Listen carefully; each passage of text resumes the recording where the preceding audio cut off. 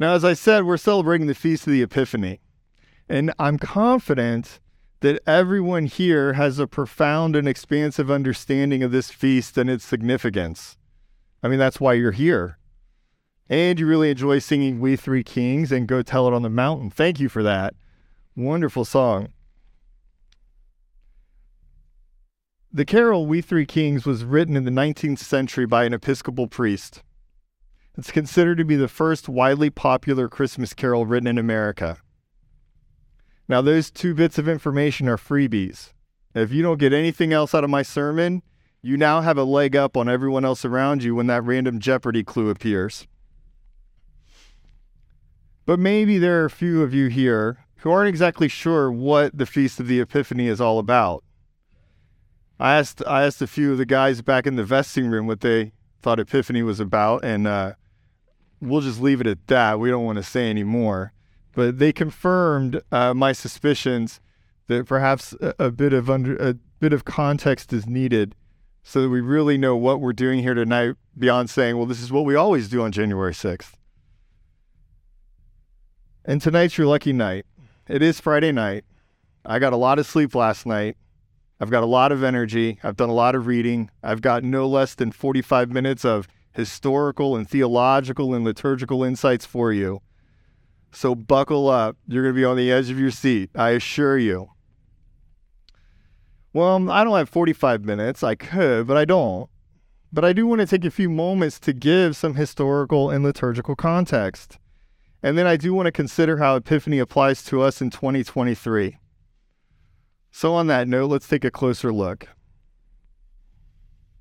First and foremost, what is the Feast of the Epiphany?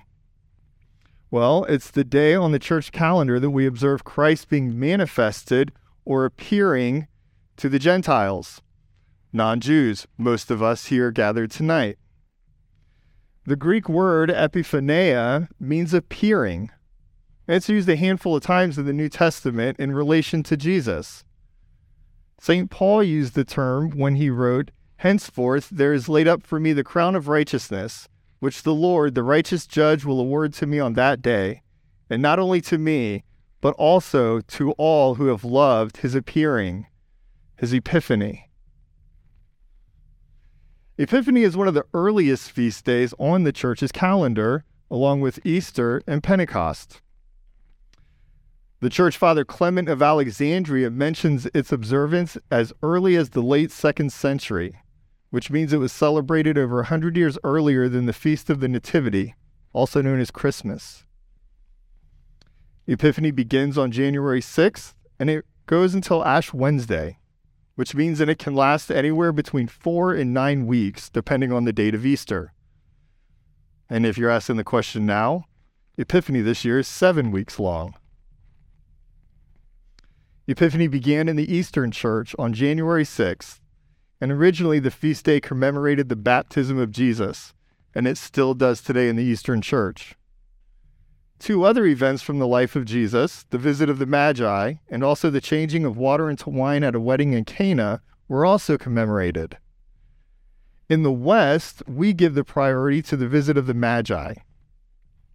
Epiphany always commemorates the first Sunday of Epiphany always commemorates the baptism of our Lord.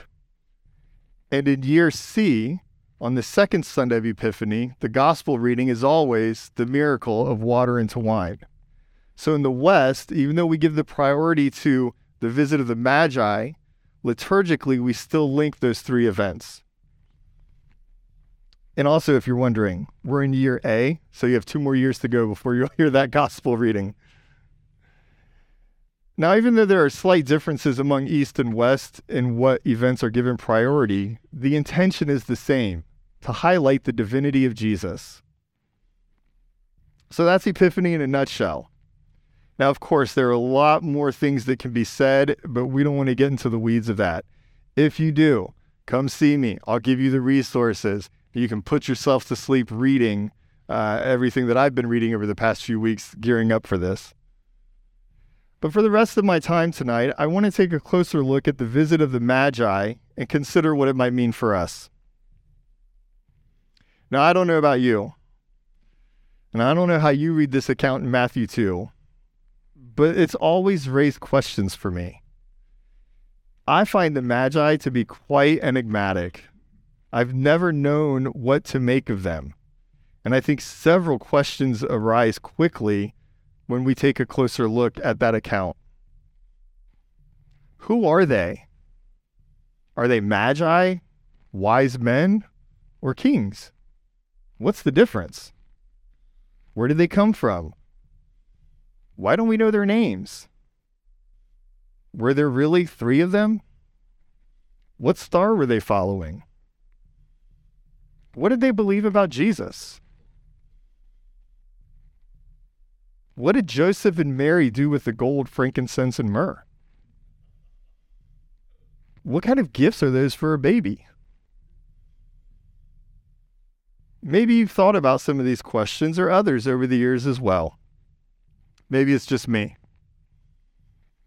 Now, some of these questions can't be answered this side of eternity, but others can be explored, and I think they can help us understand this passage better. The text, according to the ESV, the English Standard Version, calls them wise men. The term is magi, the plural form of magus.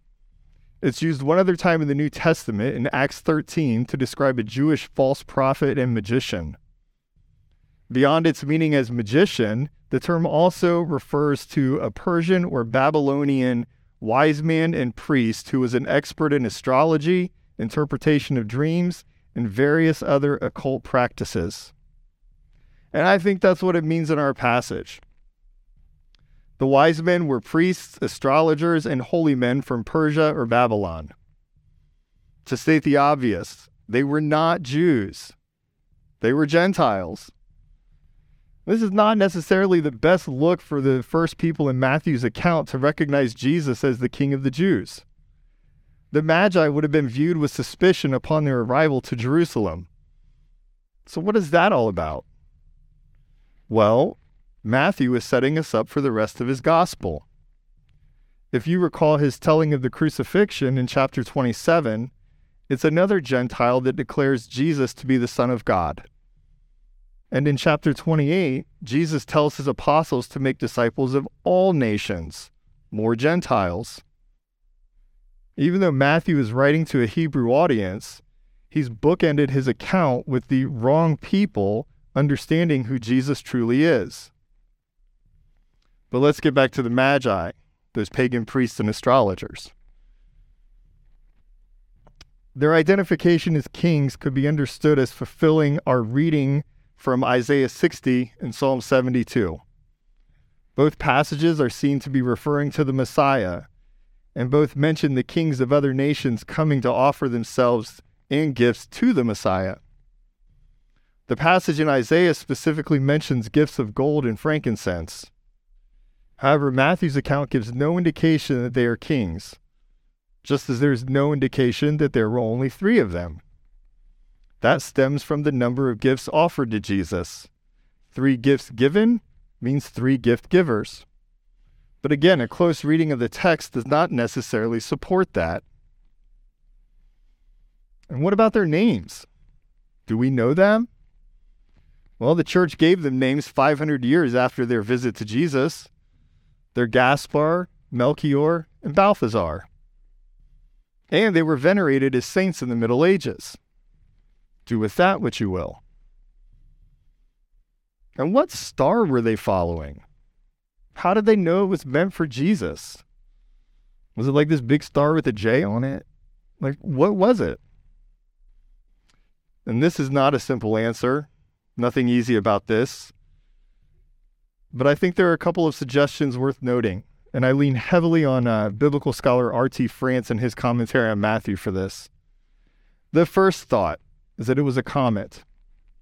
Comets have long been held to herald the arrival of important figures on the world stage, and a comet visible in the western sky might well explain the journey of the Magi. But no astronomer has been able to identify a comet that would have been visible at the right date. Halley's Comet would have passed through that part of the sky in 12 or 11 BC, but that's too early. The next thought is that it was a planetary conjunction. And that's two planets aligning closely together. In this case, Jupiter and Saturn in the constellation of Pisces in 7 BC. And this actually happened. Jupiter was thought of as the royal planet. Saturn represented the Westlands, and Pisces represented the last days. So this unusual conjunction would have meant something like, there will appear in Palestine in this year the ruler of the last days. Now, I think that one's got potential. But there's a third. A nova or supernova. A stellar explosion that would have been extremely bright and lasted several months. Johannes Kepler actually preferred this explanation, and he also knew about the planetary conjunction. It's been also noted that Chinese astronomers recorded a nova which was visible for 70 days in 5 or 4 BC, which would fit really well with the date shortly before Herod's death. But again, no clear-cut winner on this. Land where you want on it, we don't really know about the star. And as to what they believed about Jesus, well, the text only mentions that they came to Jerusalem to worship the newborn King of the Jews. There's no indication that they returned to their lands as God-fearers. It doesn't seem like they were searching for God, but only for a king. The luxurious gifts that they offered, a bit strange to us today, would have been entirely appropriate for a king in first century Palestine. And we have no idea what Joseph and Mary did with the gifts. Perhaps Joseph used them to fund their flight to Egypt. Perhaps Mary saved the myrrh and it was used at Jesus' burial. We don't know, and it's not central to the point of the story. But perhaps our curiosity will be satisfied one day. And I wonder if they knew beforehand what kind of trouble they were causing by going to visit Herod. The term used to describe Herod and all Jerusalem being troubled means something like frightened or terrified. It wasn't that he was simply put in a bad mood. The news of the birth of the King of Jews completely unsettled him. You see, he was not the King of the Jews by birth. He was appointed King of the Jews by the Romans. At best, Herod was only half Jewish, and he had no ancestral claim to the throne. He would have seen the news of a newborn King of the Jews as a major threat to his reign. Once the word about the new king's birth spread around Jerusalem, everybody would have known how Herod would react. He was a ruthless and paranoid leader who ordered the execution of 3 of his sons and 1 of his wives. It was once observed in antiquity that it is better to be Herod's pig than his son. Now, it's just speculation, so take it for what it's worth. But I think that after their first visit with Herod, the Magi had no problem skipping the second meeting and heading back home after visiting with the Holy Family. I doubt the dream really had to do much work for them. They were pretty well on their way to get back home. Now, there's so much more that we can ponder and discuss about this story and about the Magi. We could get into the Old Testament parallels, which is really fascinating. But there isn't time for that. I'm already putting you all to sleep, and we all want to go home soon enough. But God willing, there will be more opportunities to discuss Epiphany, the Magi, Herod, and the newborn King of the Jews. So then what is our takeaway? What does any of this matter today? Is this just purely an academic exercise consisting of church history and a bit of liturgical theology? Well, I hope not. And I think Epiphany shows us a few things. It shows us that God cares about all people and acts on their behalf to save them. We live in a world where many believe in some distant, unengaged, and uncaring God. We live in a world where many think that God exists simply to judge people and throw them into some form of eternal torment. But Epiphany flies in the face of those misunderstandings. Epiphany shows us that God does care, that God does act, and that God does bring salvation to the whole world. Now, to be clear, I'm not saying that all people will be saved, but God's salvation is for all people. God excludes no one. And that leads me to the second thing Epiphany shows us. It shows us that God's vision includes those who would be considered outsiders. In one sense, the Magi had no business traveling to Bethlehem to worship a newborn king. Politically speaking, Jesus was not their king. They did not owe their allegiance or worship to him. Yet we know Jesus is king over all of creation and over all people, regardless of ethnicity, race, or class. And this is the challenge of Epiphany. It shows us that God came for all people and wants all people to come to him. The question is, do we want that as well? So on this night, give thanks to God.